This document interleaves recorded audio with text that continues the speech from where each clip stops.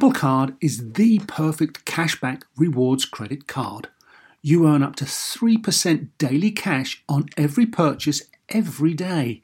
That's 3% on your favorite products at Apple, 2% on all other Apple Card with Apple Pay purchases, and 1% on anything you buy with your titanium Apple Card or virtual card number. Visit apple.co/card calculator to see how much you can earn. Apple Card, issued by Goldman Sachs Bank USA Salt Lake City branch, subject to credit approval. Terms apply.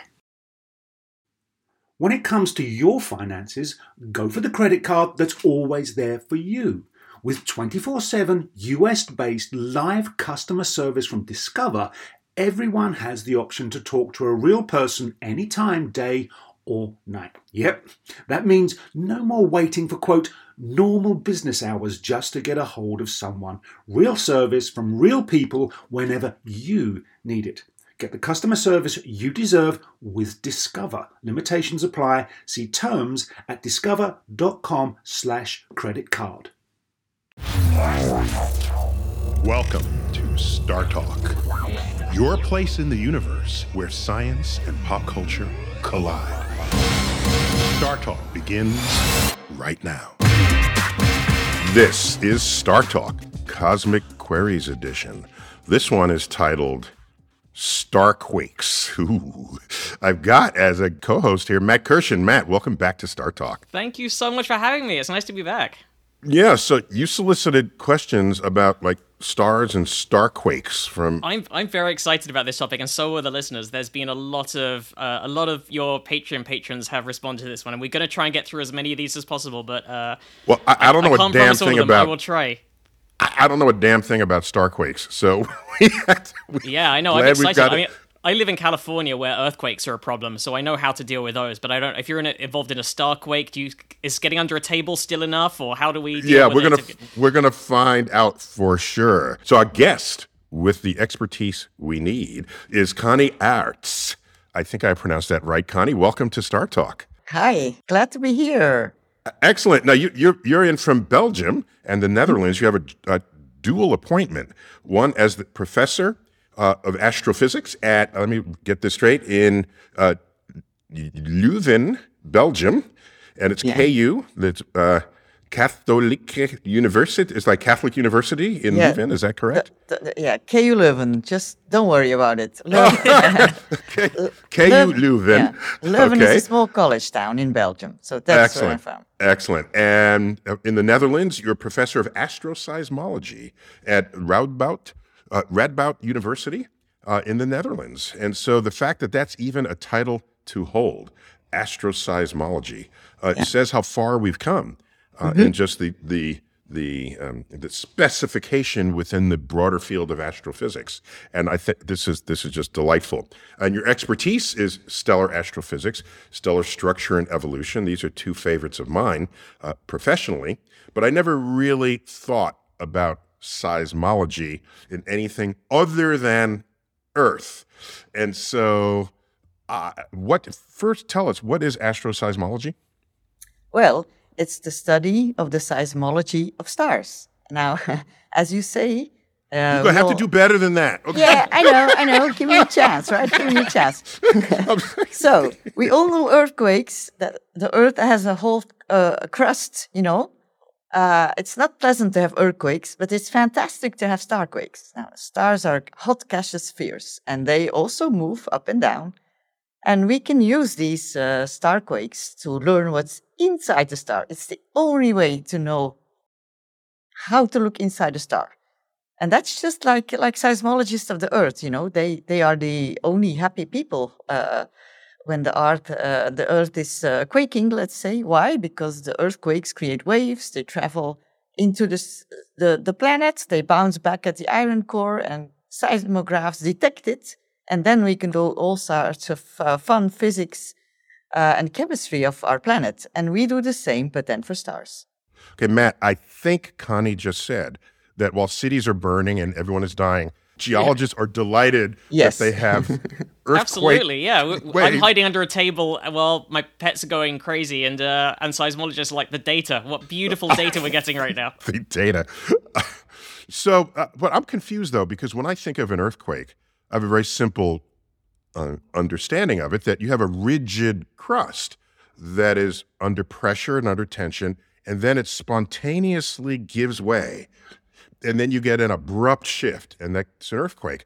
But when I think of stars, they are fluids. They're gaseous fluids. So what could possibly be quaking if you don't have anything solid to build up the tension that then gets released? Yeah, so that's a bit different, because the star quakes are happening all the time because it's a gas. And so you have motions, right? Up and down motions, but also more complex motions. And if you press a gas and then release it, it creates sound waves. That's a bit like music in a theater hall. So for me, stars are three-dimensional musical halls, concert halls, right? Wow. And so the nice thing is that the star quakes are always there. Luckily for us humans, the earthquakes die out quickly, right? And they're rare relative. I mean, they're rare in the sense of the ones that do serious damage are rare. But as I understand it, there are actually earthquakes of even very small magnitude almost all the time. I think that's correct. Yeah, is that that's right? correct, because any body in nature vibrates. Yeah. And so, stars do that all the time, and they do it permanently, which for us astrophysicists is great, because we can measure the up and down motion. Yeah. Why? Because it gives changes in the temperature of the star. And so the brightness of the star changes as a function of time. And then we have our seismographs that measure these changes as a function of time.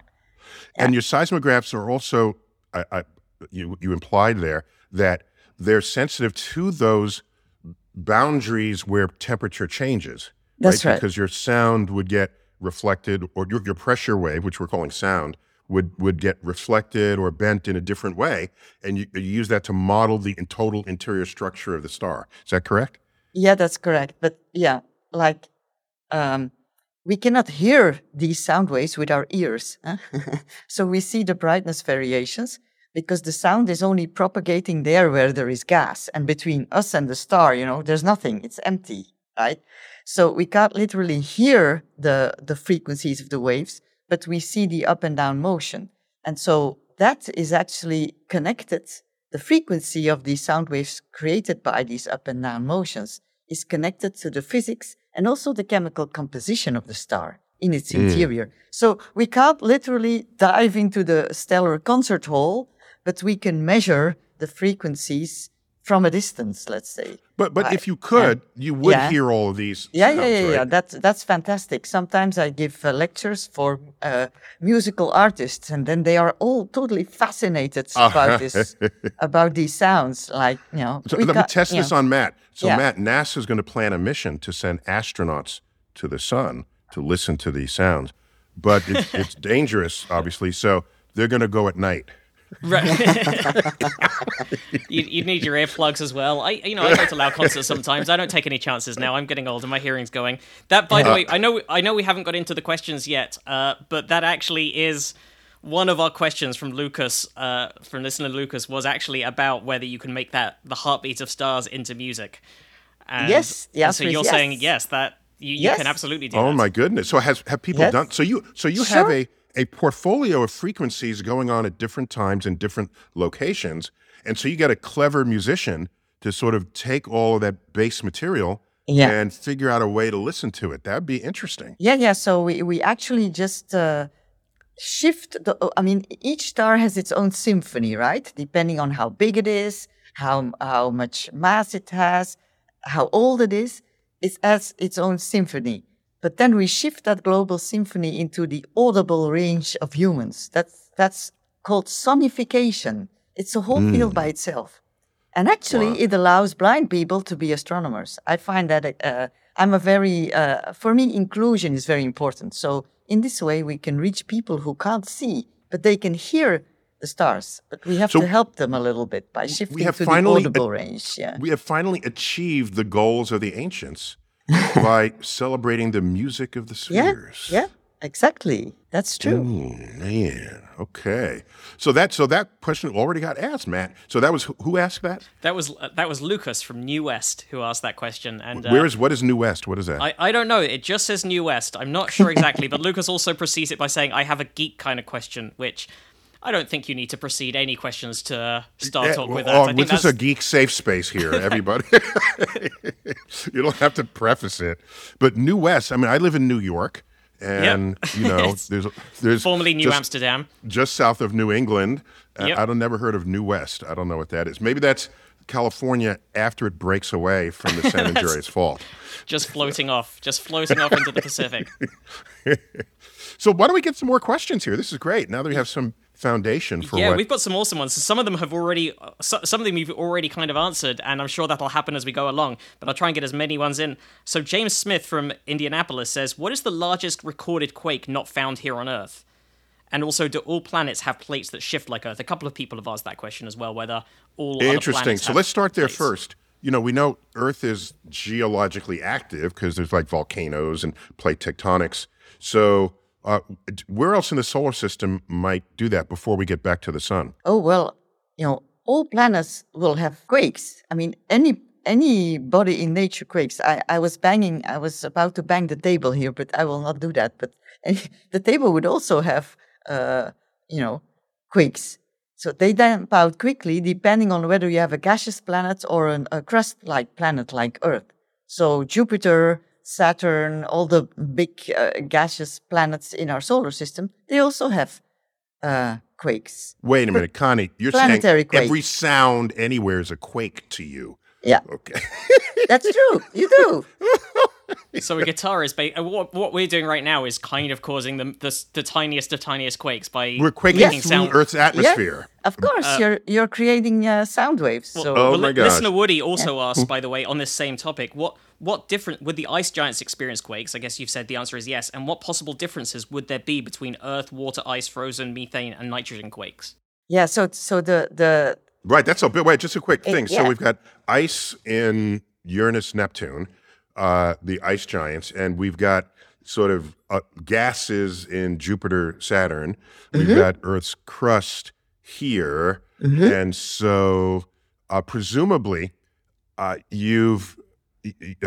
you've got some portfolio of who makes what kind of sound under what conditions, so that you can decode what you hear. Is that correct? That's correct. And so the frequency of the sound waves of all these heavenly bodies is really determined by the density of the object, right? And so stars are gases, and their density is very different from the density here on Earth. You're very low, yeah. Or in Jupiter, yeah. So by measuring the frequencies of the quakes, we know quite directly how big the object is and what its density is. And if you know these two, then you know the mass. So but Connie, that's you the said basic that tools, right? You said that on the sun, you measure the quakes because some parts of the sun get brighter relative to others because they're hotter. How do you do that with just a planet sitting out there in space? Yeah, we need to send some space mission there to come closer and to be able to see this.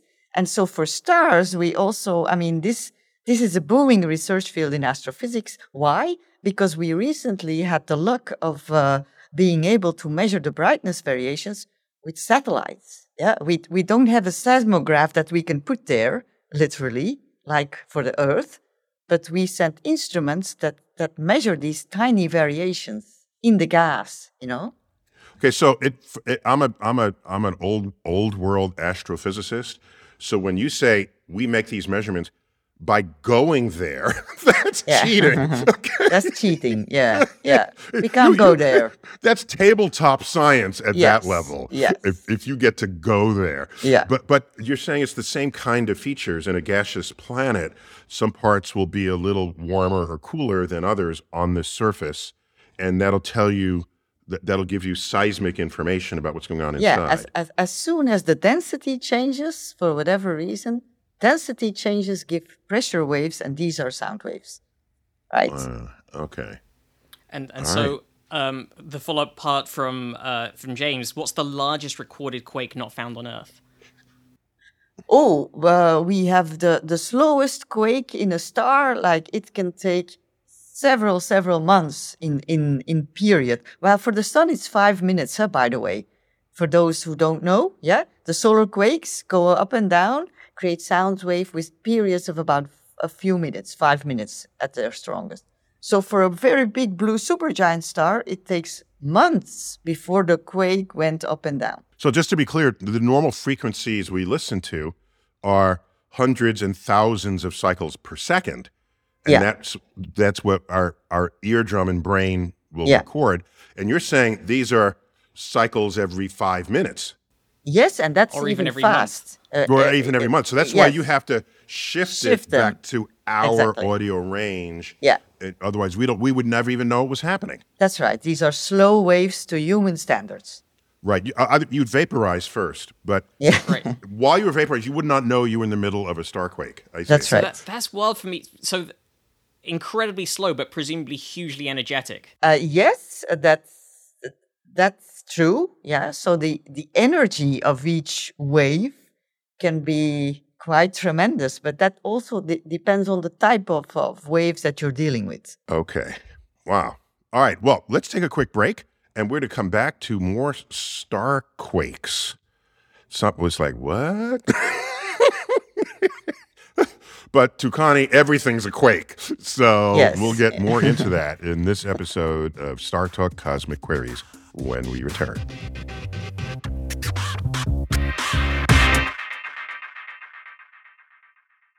Sleep, grocery shopping, themselves, just a few things working moms seldom have time for. And during tax season, you can add taxes to their list. So for all you working moms, make the easy switch to H&R Block and have an expert make easy work of your taxes. H&R Block guarantees your taxes are 100% accurate and your max refund or your money back. Plus, with their no surprise guarantee, you'll always know the price of your tax prep before you begin. You can even have an H&R Block Tax Pro do your taxes in a Block office or online from the comfort of your own home.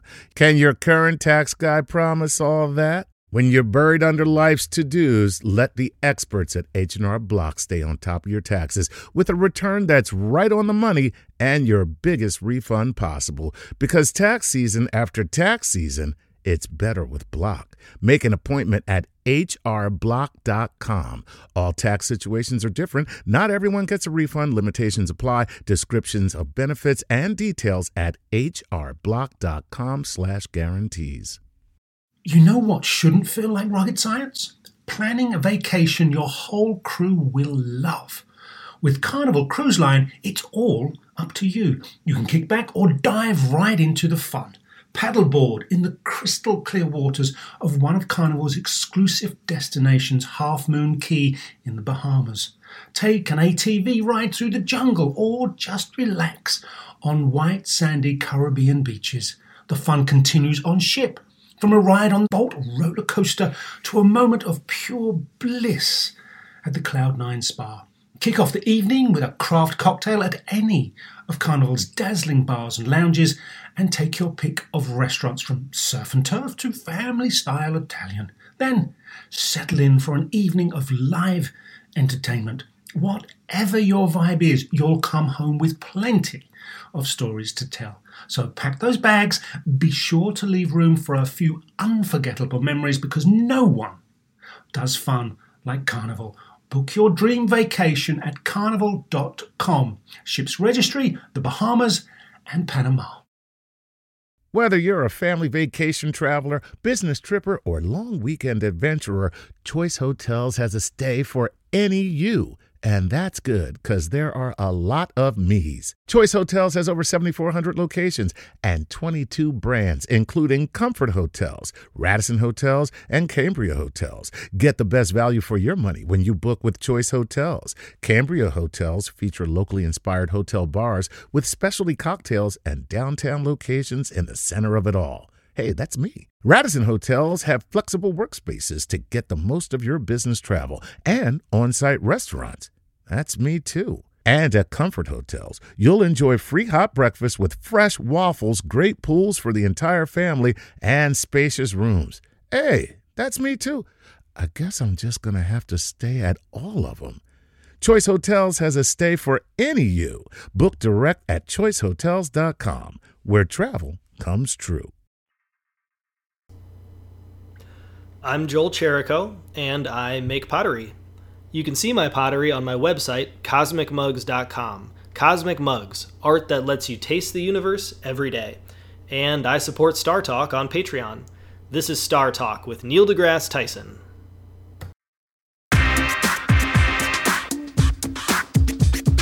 We're back, Star Talk, Cosmic Queries. We're talking about star quakes. And my co-host, Matt Kirshen. Matt, where can I find you on the internet? Well, you can find my podcast, Probably Science. I start with the Neil episode. That's always a nice place to start. And, I was a guest once on your Probably Science. I just thought by now it would have been called Certainly Science. I thought it was evolutionary, but apparently not. The longer we do the show, the more probably it gets. It's going to descend through possibly to science. To probably not. Okay. And then I'm on Twitter at Matt Kirshen and technically on Instagram, but I'm very rarely there. Okay, Kirshen, Kirshen. And we have as our in-house expert right now on starquakes, professor of astroseismology in the Netherlands. But right now, Connie Aerts, I think I pronounced that right, is visiting New York City at a place called the Flatiron Institute, which is in the Flatiron section of Manhattan. And very cool science is happening there. All manner of science. It started with sort of math and astrophysics, but it's spilling into biology and computer science, where very deep problems that need high-performance computing and clever people to solve them are invited to then gather their talents and try to solve the secrets of the universe. And Connie Aerts is on sabbatical this year. So Connie, we're delighted to have you as part of this podcast. Very grateful to be here. Thank you. Yeah. So we've got some more questions. But before we do that, I just want to be clear that most people's understanding of the word quake is, I think, built in is that it's abrupt and short-lived.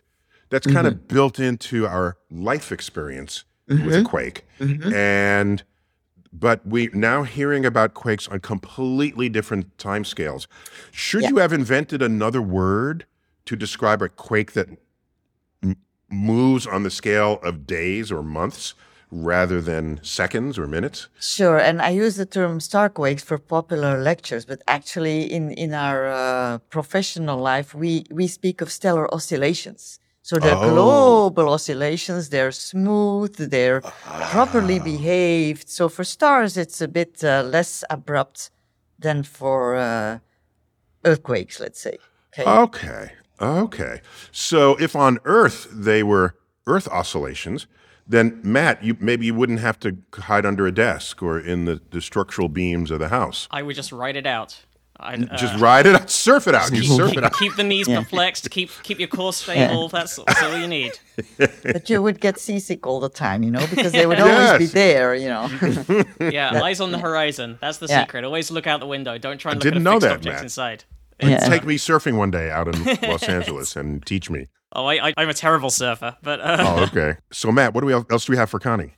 We've got some great questions. By the way, just a side note, I love when we have topics like this, when it's something that is close to Neil's wheelhouse, but just outside it. When it's like in your field of astrophysics, but something that you've never really encountered. They're my favorite episodes, because you like looking how much of an idiot I am. That's what you're saying. I love it when you're just at the edge of Neil's knowledge. It's my favorite. It's the best.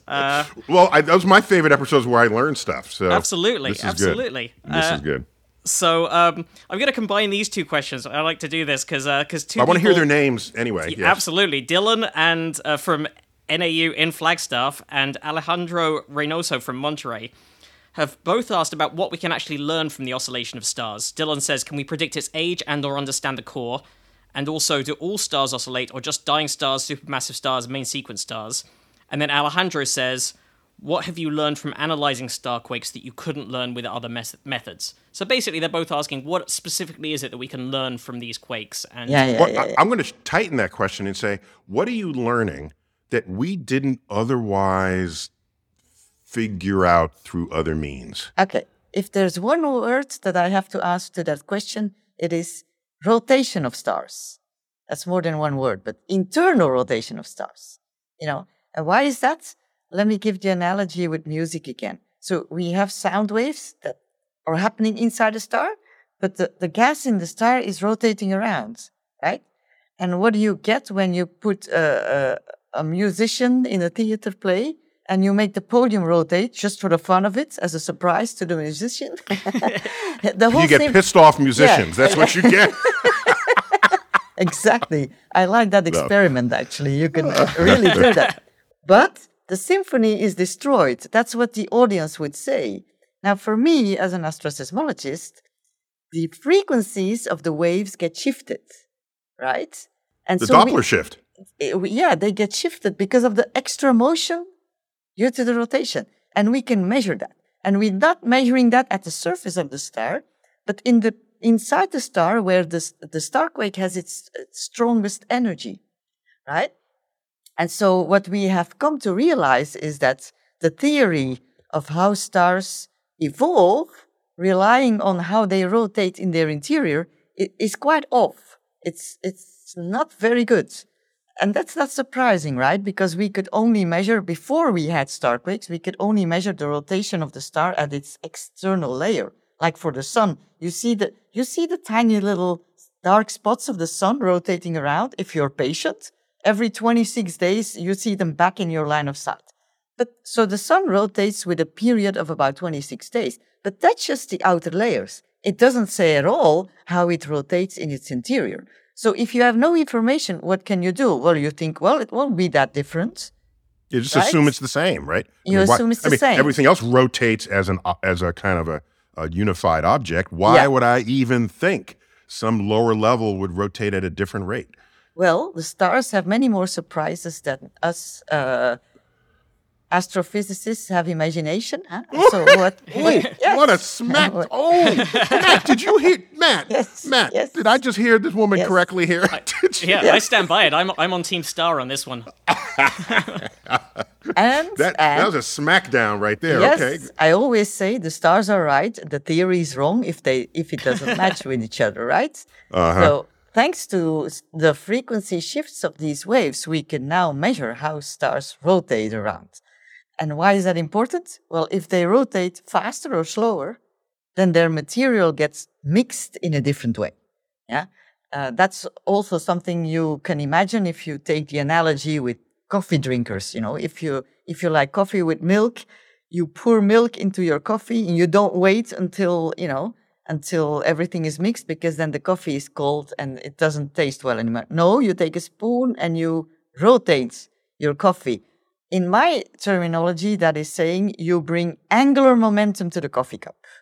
And why do you do that? That's what everyone says when they're having coffee at Starbucks. That's what everybody does without saying it. And that's because everybody prefers well-mixed coffee with milk. And I'm assuming at the Flatiron Institute that just the coffee station there has angular momentum implements. Yes.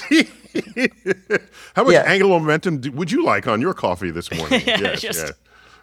Do you want a metal angular momentum implement or one of the wooden straight ones? It's, Well, we could do an experiment of how people do that. Huh? But, the diversity of human beings taking their spoons will be large.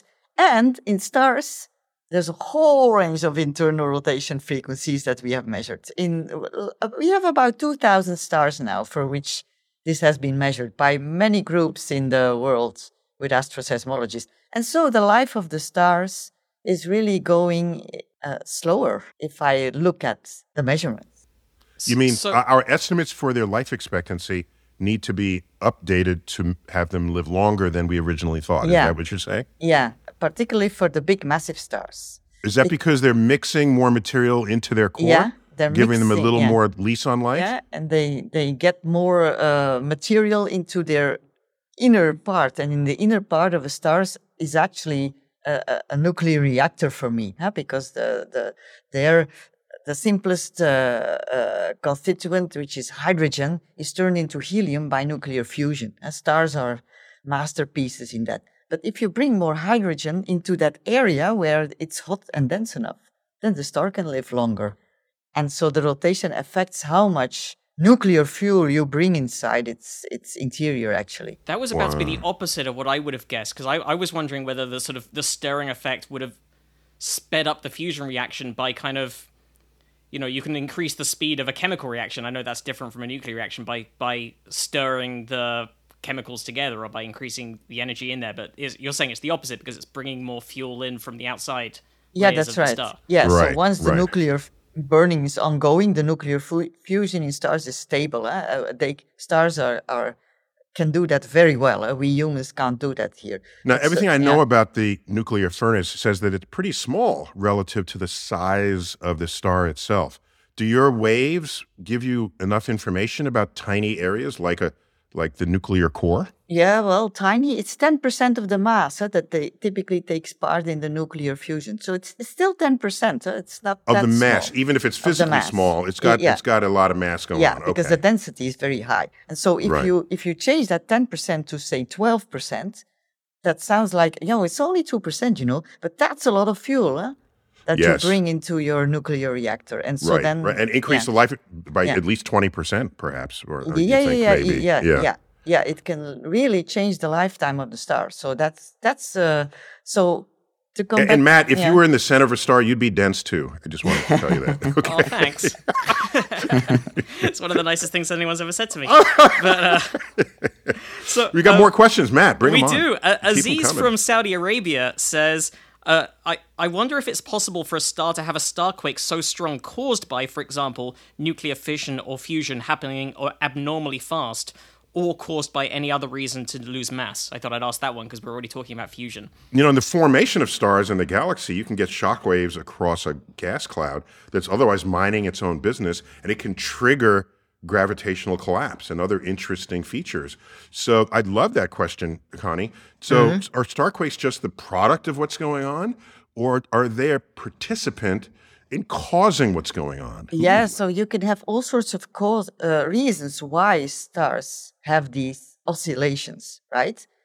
And they can indeed be caused by the fierce turbulence in the core of a very massive star. Because we call that convection, turbulent motions, and they create waves also. Because again, they make the gas, compress and expand. But there are also other reasons why stars can have starquakes. Think of the Earth-Moon system and tides. Well, half of the stars, or even more if you go to higher masses, they live together with two. And then they have tidal binary forces. Star system. Just like in that scene in Star Wars, where Luke comes out, is it the sand planet, and he sees a double sunset. That's the only accurate science in the entire series. That's okay. That's okay. Yeah. But anyway, okay, so what happens there? So you have a gravitational tidal dance, and that's right. They rotate around each other and they pull. They give a tidal pull, right? And so you could also say that for me, tidal forces are actually forced oscillation. I say everybody oscillates in nature. So when the stars are close enough together, the tidal oscillations, as I call them, are very strong, can be very strong. So that's another reason why stars can have starquakes. So these are like a tidal bulge in the direction of the object responsible for it. Yeah. See, in my older years, I have a tidal bulge as well in my midsection. I'm watching for that just to see what I can do about it. Yeah. Yeah. You want to prevent it, but we like it when it started. Yeah. All right, Matt, give me some more. Quentin from Switzerland says, and I don't know what Quentin's referring to, so hopefully one of you two can fill me in. Says, do you need more data to exactly figure out what happened with Betelgeuse? recently. Is it pronounced Betelgeuse?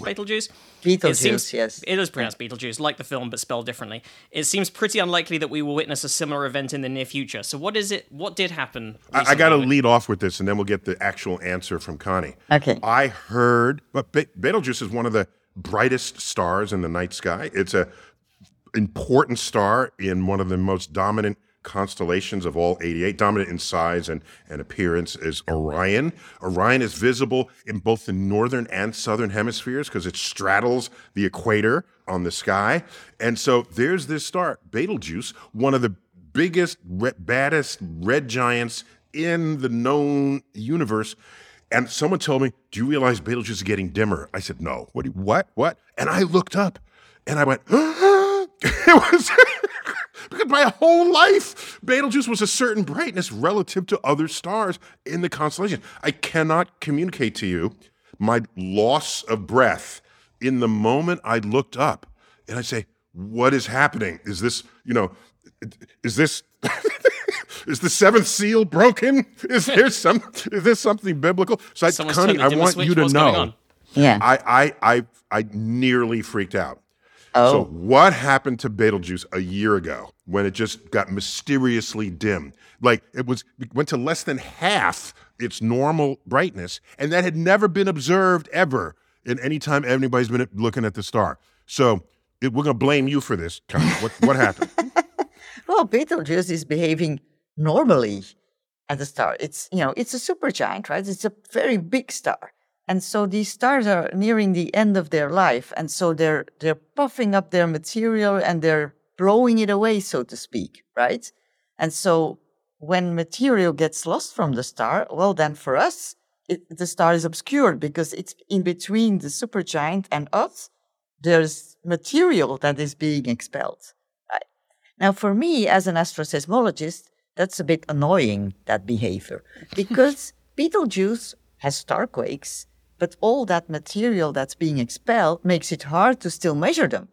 It's blocking your view. It's blocking the view. And that's also the reason why, for us, it's difficult to do astroseismology from ground-based telescopes. The stars are up there. People say they twinkle, right? But that twinkling that you see with your eyes, that's not a star. That's actually the starlight that is being perturbed by the Earth atmosphere, right? And so it's a bit similar, but then the twinkling of Betelgeuse is caused by the material it has expelled. But it does have also oscillations. And these oscillations can tell us how old it is and how big it is, etc. All right, it's Betelgeuse ready to blow because we think that's a supernova category star. Is it that people? I said, oh my gosh, something bad's going to happen. It's going to happen. It's going to happen. It's not bad.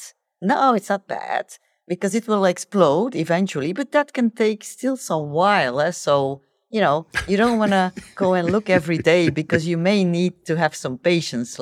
Connie, we're trained to think that if something blows up, it's bad. Okay, I'm sorry. Yeah. No, but these guys are like, it's exciting. This is more data. It's more data. Okay, yes. All right. This is like the rocket launchers who. The rocket blows up on the launch pad. You say, oh, are you upset by that failure? No, that was an experiment rich in data. Yeah. Okay? Well, but I'm saying it's good because it enriches the galaxy with metals, with carbon, with oxygen, with iron. And, we need that as human beings. So. Okay, just to be clear, Matt, astrophysicists, we are very lazy with regard to the periodic table of elements. And so any element that's not hydrogen or helium, we call it a metal. But this freaks out chemists. We're self-aware of this bad vernacular. Yeah. But the point is 98% of the universe is hydrogen and helium. And the rest is just other stuff. So we just experimental error. It's just So we just call them metals, and I'm just covering Connie's ass right here when she said the metals such as carbon. Right? No, she's being fully astrophysical in the referencing. So, but Connie, you speak of this blockage of ejected gas. Like, of course it would do that.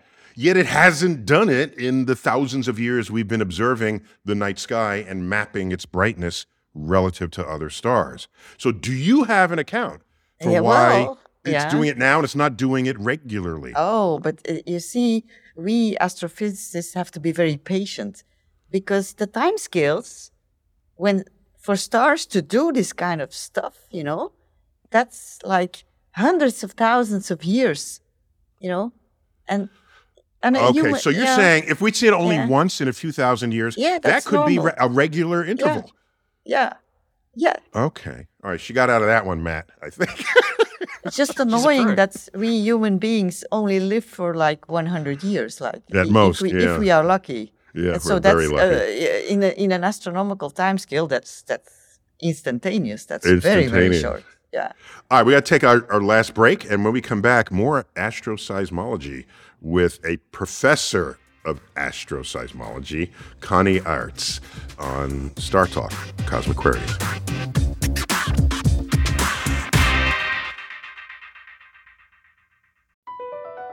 Across America, BP supports more than 275,000 jobs to keep energy flowing. Jobs like updating turbines at one of our Indiana wind farms and producing more oil and gas with fewer operational emissions in the Gulf of Mexico. It's and, not or. See what doing both means for energy nationwide at bp.com/investing in America. eBay Motors is here for the ride. You saw the potential, and through some elbow grease, fresh installs, and a whole lot of love, you transformed 100,000 miles and a body full of rust into a drive entirely its own. With over 122 million parts for your number one ride or die, you can make sure your ride stays running smoothly. Brake kits, LED headlights, exhaust kits, turbochargers, bumpers, whatever your baby needs, eBay Motors has it. And with eBay Guaranteed Fit, it's guaranteed to fit your ride the first time, every time, or your money back. Plus, at these prices, you're burning rubber, not cash. Keep your ride or die alive at ebaymotors.com. Eligible items only. Exclusions apply. This episode is brought to you by Progressive, where drivers who save by switching save nearly $750 on average. Plus, auto customers qualify for an average of 7 discounts. Quote now at progressive.com to see if you could save. Progressive Casualty Insurance Company and affiliates, national average 12-month savings of $744 by new customers surveyed who saved with Progressive between June 2022 and May 2023. Potential savings will vary. Discounts not available in all states and situations.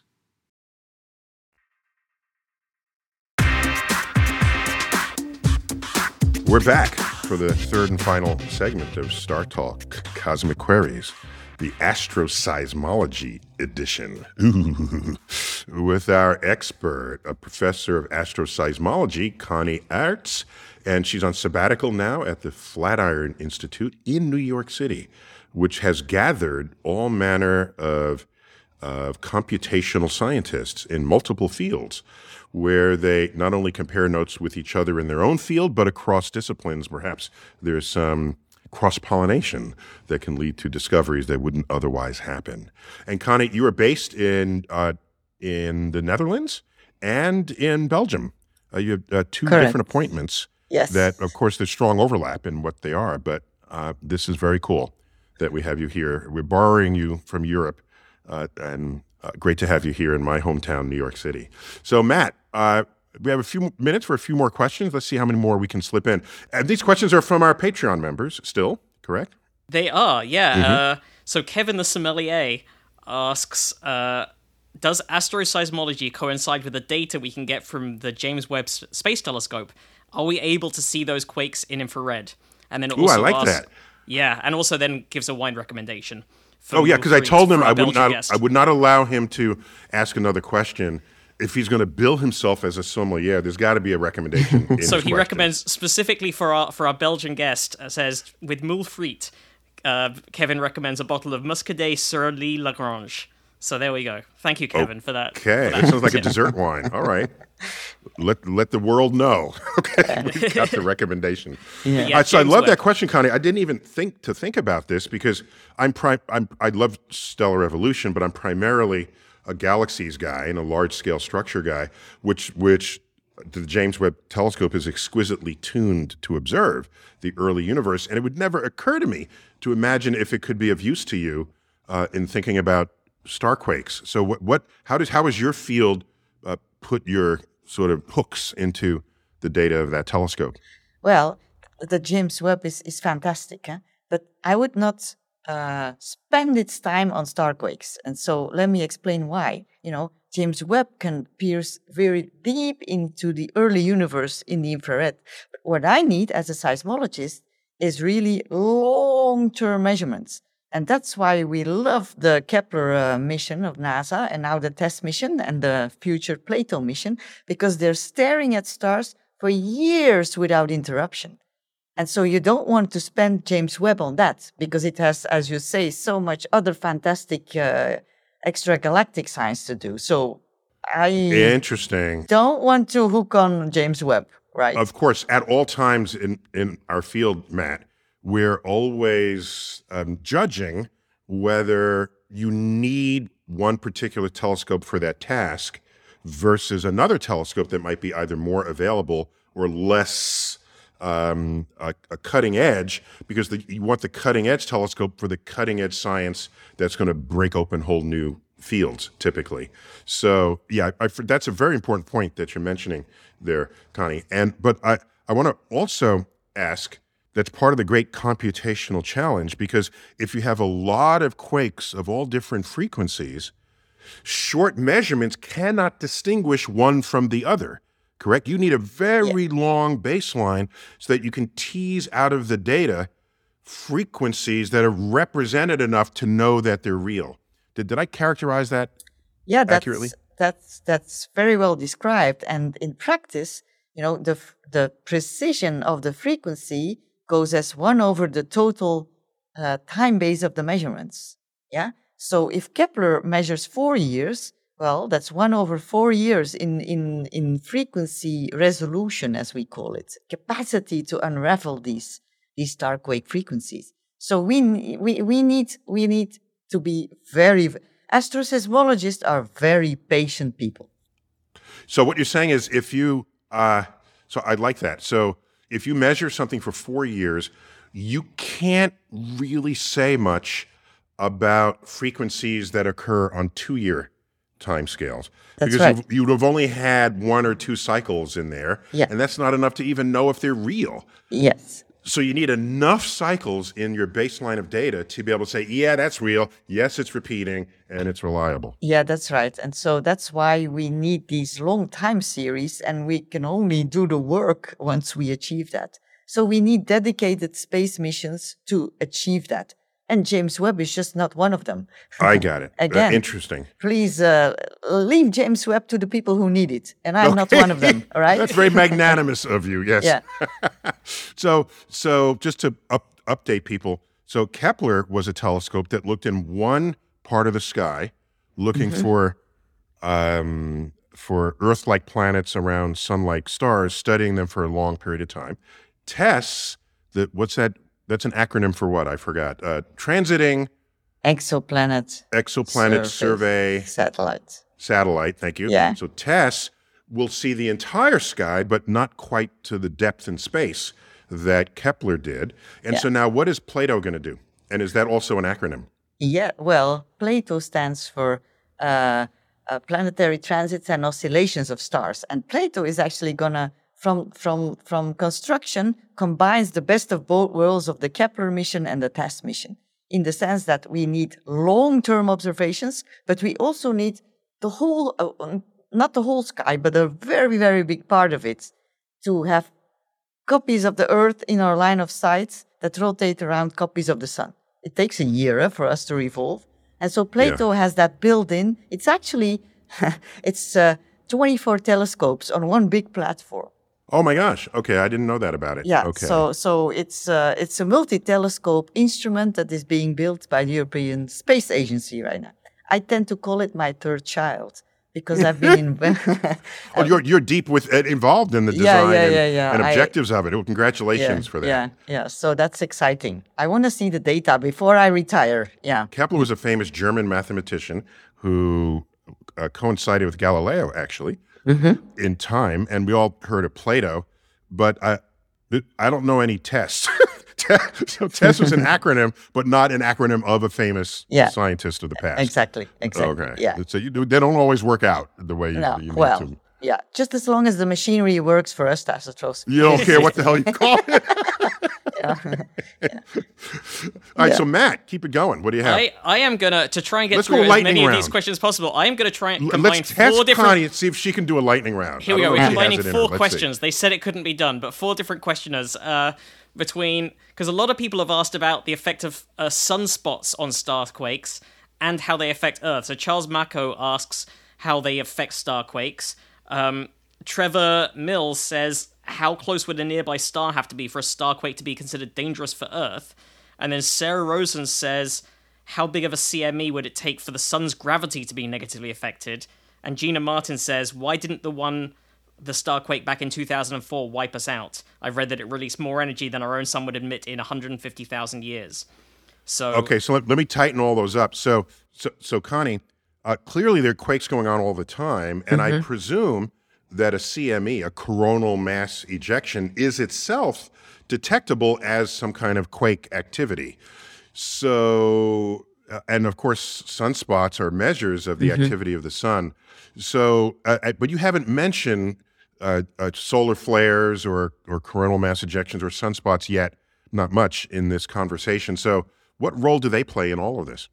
Oh, well, the role they play is they disturb the periodic oscillations of the sun, but it's not bad for us. Why not? Because a coronal mass ejection or star spots that rotate around, they do not give the same signal in the periodicity of the quakes. I'm quaking my microphone right now. A coronal mass ejection is an abrupt event. It's more like an earthquake, you could say. It happens and it disappears, right? But it doesn't disturb us finding the 5-minute oscillations of the sun, which are always there.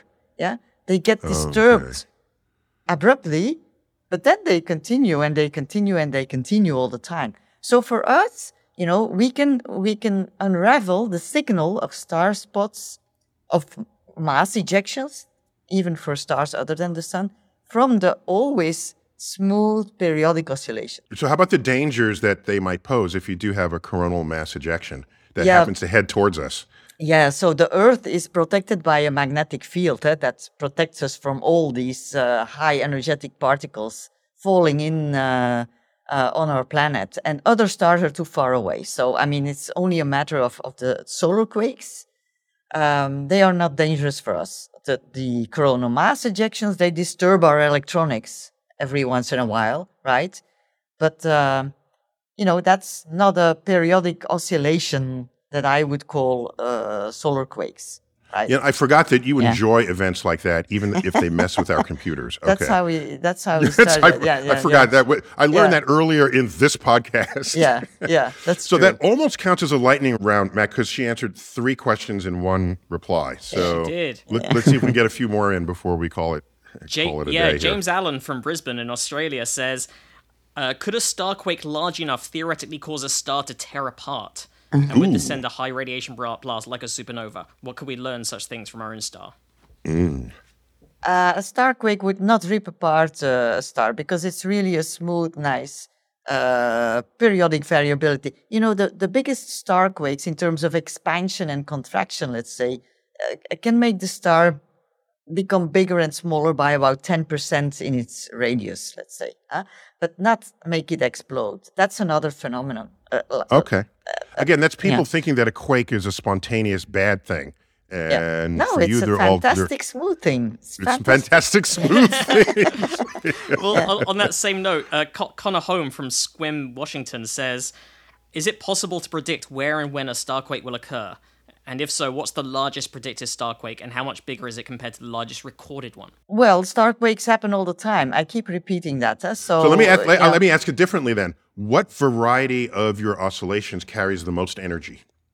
Well, the simplest starquakes are radial oscillations, up and down and up and down. So everything is expanding and contracting while keeping spherical symmetry. So that's about the largest energetic it can get. And that's, for me, just a simple oscillation because it's a radial oscillation. And that's what gives us variable stars, I guess, right? Yeah. So Cepheids are Lyrae stars. It's half the star. I mean, some huge fraction of stars in the night sky are variable, presumably for this reason. And I heard when I was in graduate school, Connie, that if you looked at every star close enough with sharp enough data, they're all variable. Of course they are. Everything oscillates, of course. So we just have to draw some arbitrary line of what we catalog as a variable star relative to other stars. But really, to you, everybody's got action. Well, we're measuring the action up to parts per million. Yeah, there it is. Right? You got it. Parts per million. You got it. Okay, Matt, let's get slip one more in before we got to call. All right. Margaret Defoe from Milwaukee says, why didn't our solar system go binary? And what is the smallest and largest a star can get? So we're on more general questions about stars, I think. Let's do it. Hold aside the largest and smallest. That's a whole other astrophysics question. But Connie, what do you say about why the sun is alone when so many stars in the night sky are binary in multiple systems? Yeah, well, if you look at a star with the mass of the sun, then half of them are in binary. So that means that half of them are alone. So it's a toss. It's an equal toss, right? Yeah. So that's not so exceptional. But if you go to stars, that's not the answer we were looking for. We wanted you to say we might have had a double and then it blew up. Yeah. We want a more sci-fi answer here. It was originally a twin. We lost one of them. It ate the other one in the womb. It ate the other one. I don't think so. But that happens frequently when you go to higher masses. If your star is born with 10 to 100 times more mass than the sun was born with, well, then about 80% of the stars are multiple, double stars. Yeah. So for the sun, I think it's just a logical consequence of there only being half of them that live their life together. Right? Okay. All right. Luckily for us, it wouldn't have been so nice here if it would have been living next to a star that has exploded already. Not nice. It has issues, but that's definitely a yet to be written sci-fi drama, I think, a sci-fi action film. Yeah. Whatever happened to the sun's twin? You got it. Well, Connie, it's been a delight to have you on Star Talk. And like I said, my town is your town. So I'm a native of New York City. You're visiting for the sabbatical. Maybe we can get you up to the museum and give you a tour and possibly extort a seminar from you for our astrophysics group. Yeah, I love this city, so I'm very grateful that you were hosting me. Excellent. Matt, always good to have you, man. Oh, it's a pleasure to be here. Thanks for having me. And this has been great. I've loved hearing about this stuff. We got to land this plane. So thanks for joining us on this episode of Star Talk Cosmic Queries, Starquakes. I'm Neil deGrasse Tyson, as always, bidding you to keep looking up.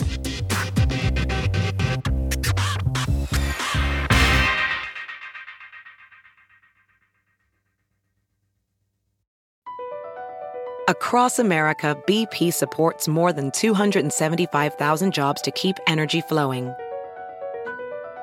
Jobs like updating turbines at one of our Indiana wind farms and producing more oil and gas with fewer operational emissions in the Gulf of Mexico.